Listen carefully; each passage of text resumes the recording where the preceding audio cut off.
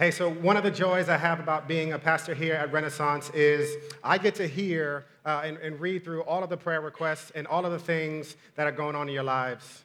Some people, like Rob, are praying for the Mets to win a World Series, and Rob, you might be on your way to that so far this year.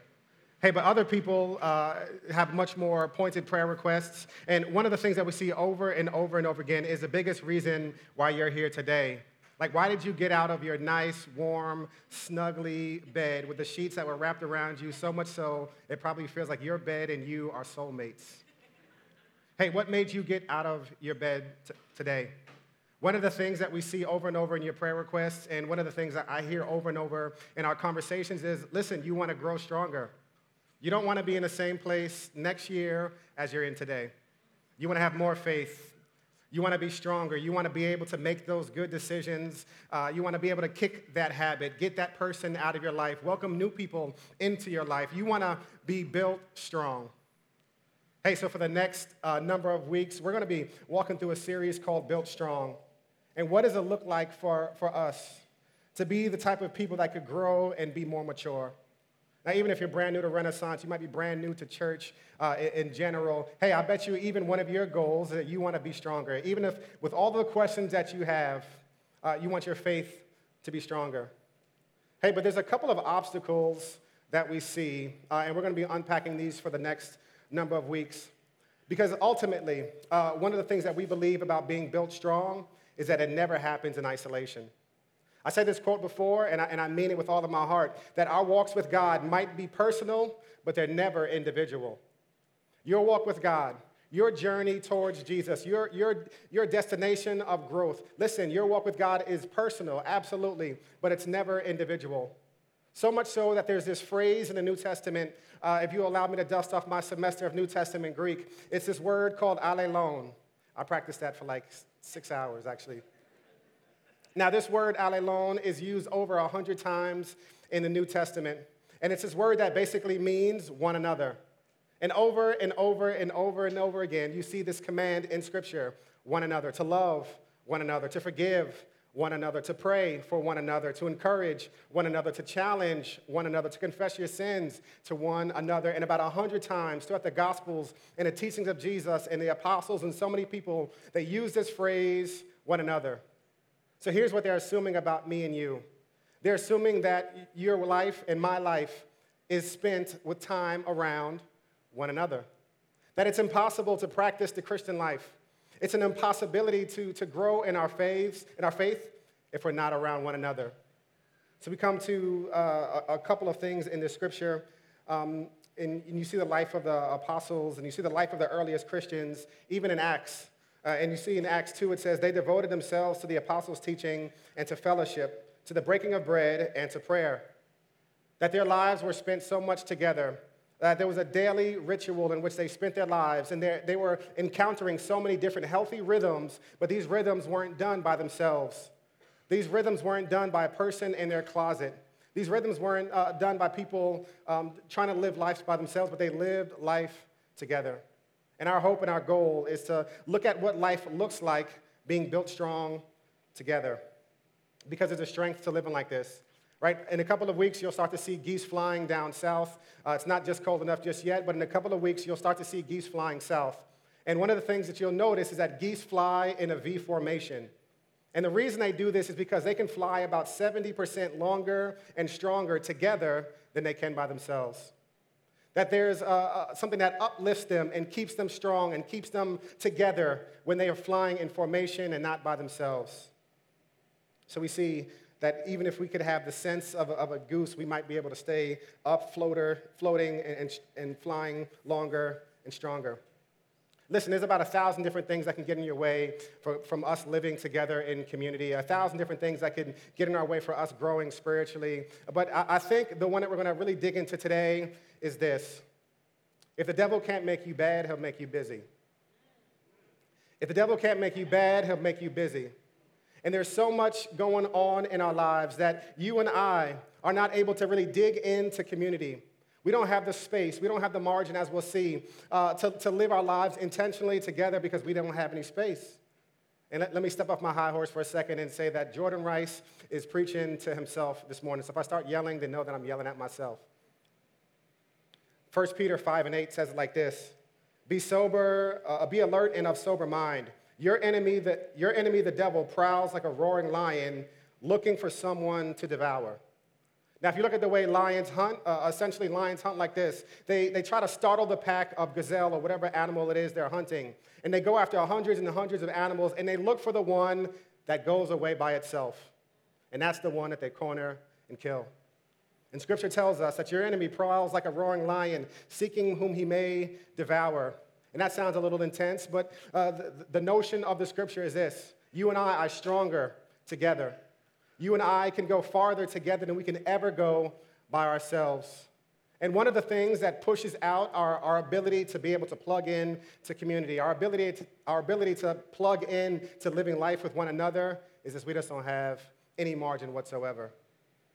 So you see the scripture that Santiago just read, 1 Corinthians 11:33, and we're going to get to some of the communion stuff at the end. But verses 33 and 34 says, So then, my brothers, when you come together to eat, wait for one another. If anyone is hungry, let him eat at home, so that when you come together, it will not be for judgment. About other things, I will give directions when I come. Now, here's what Paul is assuming about my life, and here's what Paul is assuming about your life: that you and I have the margin in our schedules. You and I have the margin in our lives. We have the space in our lives to be able to wait for one another. That your life isn't so jammed up with meeting after meeting after meeting after meeting that your calendar doesn't look, just like a color-coded, like somebody vomited color-coded Google calendar all over the place, and that your life is lived with no margin whatsoever, so you couldn't ever slow down to plug in and to be in community. Because if there's something that's at the very heart of our struggle to get in line and to plant ourselves in a healthy rhythm of community, it's that we just don't have enough time.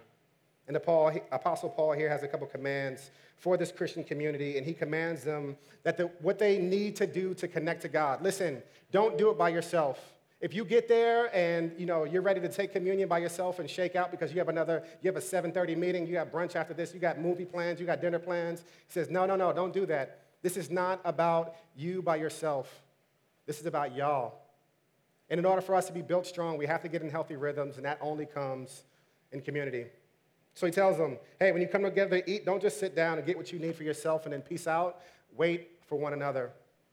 And our walk with God is a community project. In order for us to develop and to nurture that walk, we first need to make space, because truth be told, a lot of us don't have any space whatsoever to do anything else because we're so jam-packed. Now, some of you guys are in a really busy season in life. You might have just had a kid, or you might have started a new job, or it could be any number of unexpected things that came up that have pushed your life to the limits. But here's the thing, listen, even if something just pushed your life to those limits, we can't ever live like that's okay. I don't know if you guys ever watched that show Hoarders on TLC, right? You guys watch that show Hoarders?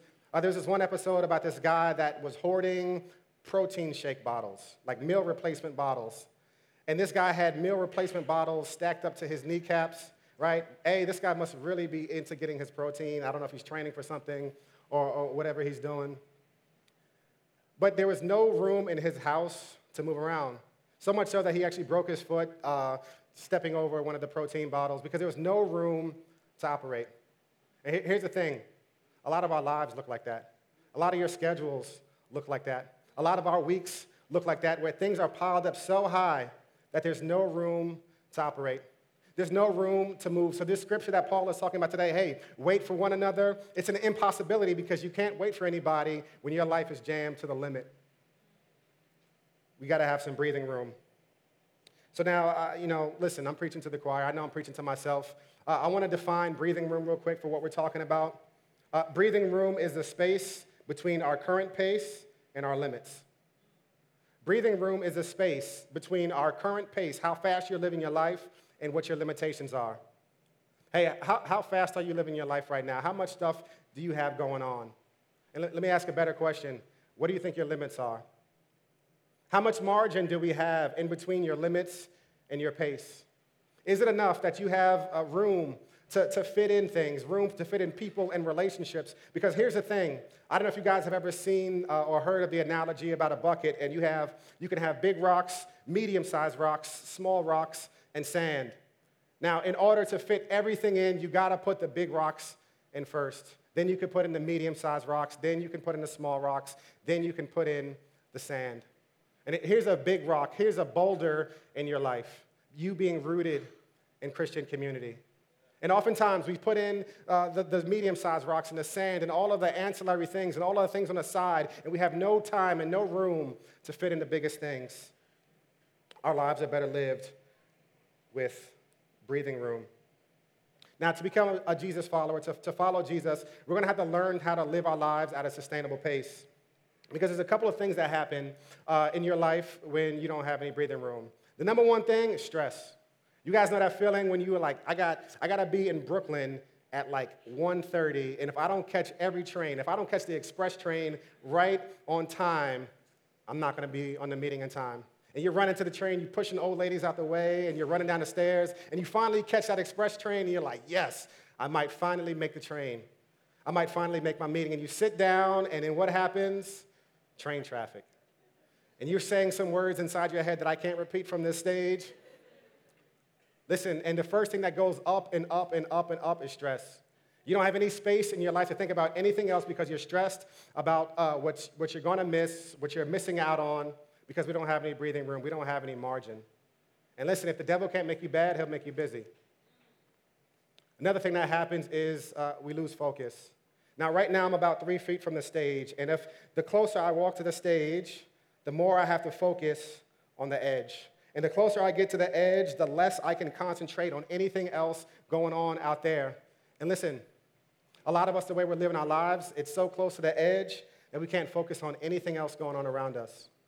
That there's no space in between our pace and our limitations. And we're living life on this edge, and we're not able to focus on anything. So we got to have breathing room. Because the devil, if he can't make us bad, he'll make us busy. Now, this brings us to a really great question, right? Why do we do this? Right? You guys ever get into a situation and you're saying, like, yo, why did I do that again? Like, why did I load my schedule up that much again? Why did I schedule this thing back to back to back to back? Why did I agree to that dinner? Why did I agree to do this? Why did I tell that person, yes, I would do this? I think it's a couple of things. A, I think we get distracted really easily. And B, the thing that you guys might start arguing with me in your head a little bit is, I think it's rooted in fear. I think there's a couple of fears behind the scenes of why we're so busy, and a couple of fears behind the scene of why we don't have any margin in our schedules. The first fear is, listen, not being in control, especially from my type A personalities in the room, right? God forbid it's not you that does it the exact way that you want to do it. Right? And if you're not in control, this beautiful vision you have for whatever it is not going to come to pass. And nobody else can do it because you're special. And listen, if you don't have the control of the situation, if you can't micromanage every single detail, it's not going to turn out right. In a lot of ways, we overload our schedule because we're trying to hold on to control that we don't even have. See, tomorrow's not promised to any one of us. This next moment is not promised to any one of us. We can hold on to the illusion of control all we want, but we don't have any. Another fear that we have is not measuring up. Now, this goes back to what I talked about in the comparison trap a couple of months ago. Listen, one of the easiest things we can do, one of the most distracting things we can do is we can compare our day-to-day life with somebody else's highlight reel. And when we do that, we're thinking, oh, man, they are killing it. They are doing it all. Man, they are traveling. They're buying houses. They're living life perfectly. They have a perfect relationship. And we start to throw so much stuff on our calendar just trying to keep up with people, try to keep up with the Joneses, and try to live at a pace that we couldn't even afford to live at because we're comparing ourselves to other people. And we get our cues not from what we should be doing, not from how we should be living our lives, but based on what everybody else is doing. So we figure, hey, we must have to do everything else. In New York City, one of the, probably, if not the start of almost every single conversation I have, and I've had it with about 90% of you in the room that I've talked to before, is this is the way we start our conversations. Yeah, man, I'm busy, man, like so busy. Last week was so crazy. Man, you ain't never been that busy in your life. And it's like a 5-minute duel of trying to out-busy each other. Like, I'm busy, are you busy? Wait. I got him, you're busy. And we live our lives with this fear of not measuring up. That if we're not busy, somehow we don't matter. It's a fear we have of not mattering. Now, listen, if you don't get invited to that thing, if that person doesn't hit you back, listen, we have this deep fear that we don't matter. Tim Krydell of the New York Times said it like this: busyness serves as a kind of reassurance. It's a way for us to hedge against emptiness. We think that obviously our lives can't possibly be silly or trivial or meaningless if we're so busy. Completely booked, in demand every hour of the day. Listen, if I were to ask you, hey, who are you? What's the first thing that comes to mind? If I were to ask you about your dreams and your hopes, and listen, what are the things that come up to mind? In a lot of ways, we have these fears of not being in control because we fear that the direction of our lives won't go the way we want it to, or not measuring up, or not mattering, because deep down inside, we're not believing the gospel. Now, we've defined the gospel here at Renaissance, and you guys could probably spit it out for those of you who are weekly attenders. The gospel is unconditional acceptance given to an undeserving person by an unobligated giver. Let me say that again. Unconditional acceptance given to an undeserving person by an unobligated giver. See, in all of this people-pleasing and perfectionism and trying to measure up and trying to make ourselves look more important than we really are and loading our schedules up with so many different things and trying to have control over every situation is, deep down inside, we don't believe that there's a God that loves us, that is sovereign over our lives, that is in control over our lives, and that is with us and is for us, and we matter to him. So whether or not your phone is blowing up through the roof or nobody hits you up, you are of ultimate value. And deep down inside, we have these fears, these nagging thoughts in the back of our head. And if the devil can't make you bad, he'll make you busy. So we have these fears in our head that are playing out, and then we start to load our schedules up and up and up and up, and there's no space in between our pace and our limitations. But we have a couple reassurances from Scripture. Galatians 4:7 says, "So you are no longer a slave, but God's child. And since you are God's child, God has also made you an heir." Here's what Paul is saying in the Scripture. Once upon a time, in the children of Israel, in their history, their entire value was working as Egyptian slaves. And as an Egyptian slave, the only thing that matters was how many bricks you produced that day. If this day you produce 600 bricks, congratulations, you're worth only what you produce. And here's what Paul is saying. You are no longer a slave, but an heir. For everybody who has placed their faith in Christ, listen, your value is not based on what you do anymore at all. But the value of an heir is based off of the one who died and left something to you. An heir, listen, if you inherit an estate from somebody, it won't be because of how good you are. It won't be how great you can read. All that's going to happen is some lawyer is going to pull out the will at a probate session and say, hey, this was left to you. And you have this great inheritance, not because of anything you've done, but because of what was left to you.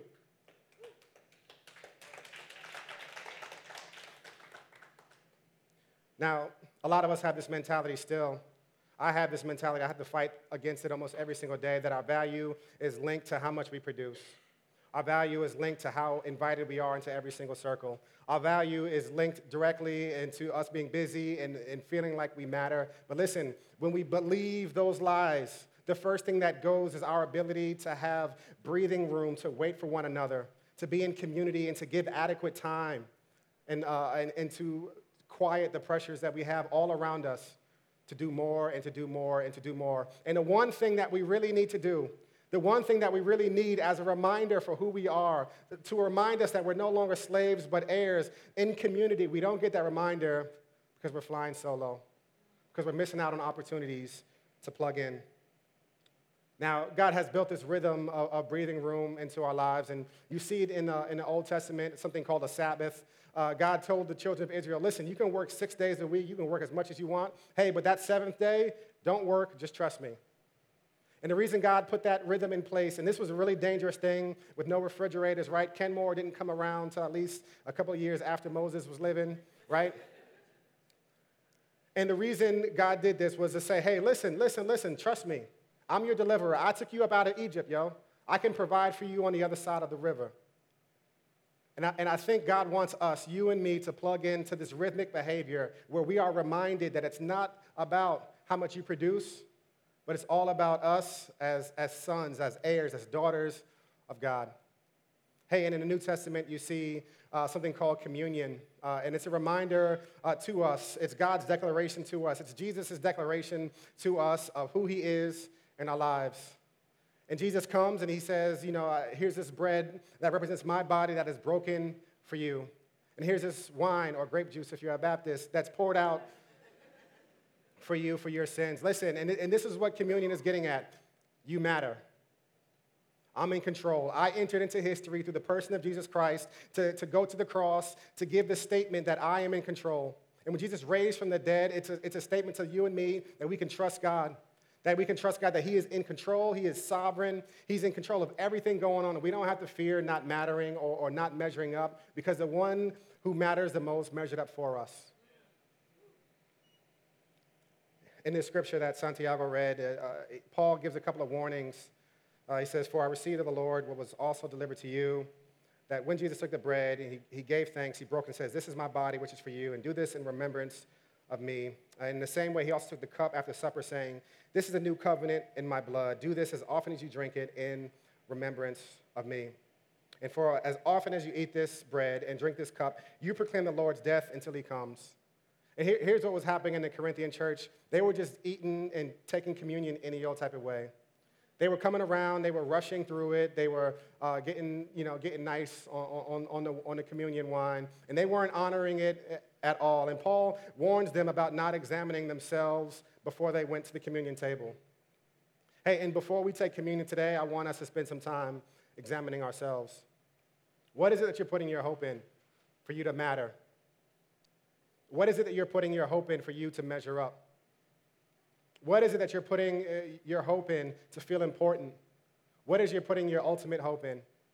And before we come up and take communion, I want us to also keep one eye on what we're putting our hope in and also another eye on our schedules and the rhythm of our lives.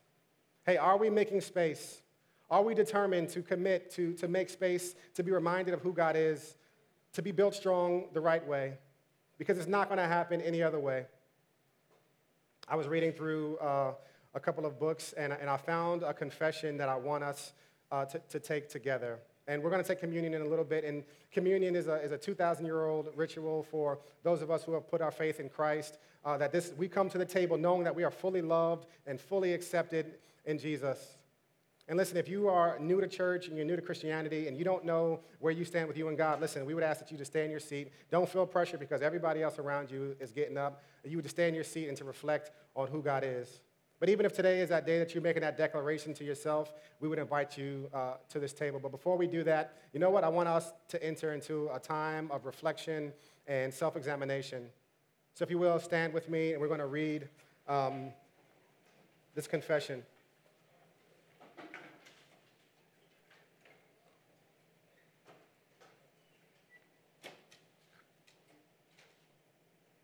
Lord, we confess the busyness of our schedules that leave only leftovers for you. Give us the courage to push away busyness, helping us find our true identity in you. We confess our half-hearted devotion that leaves us with an unsatisfied relationship with you.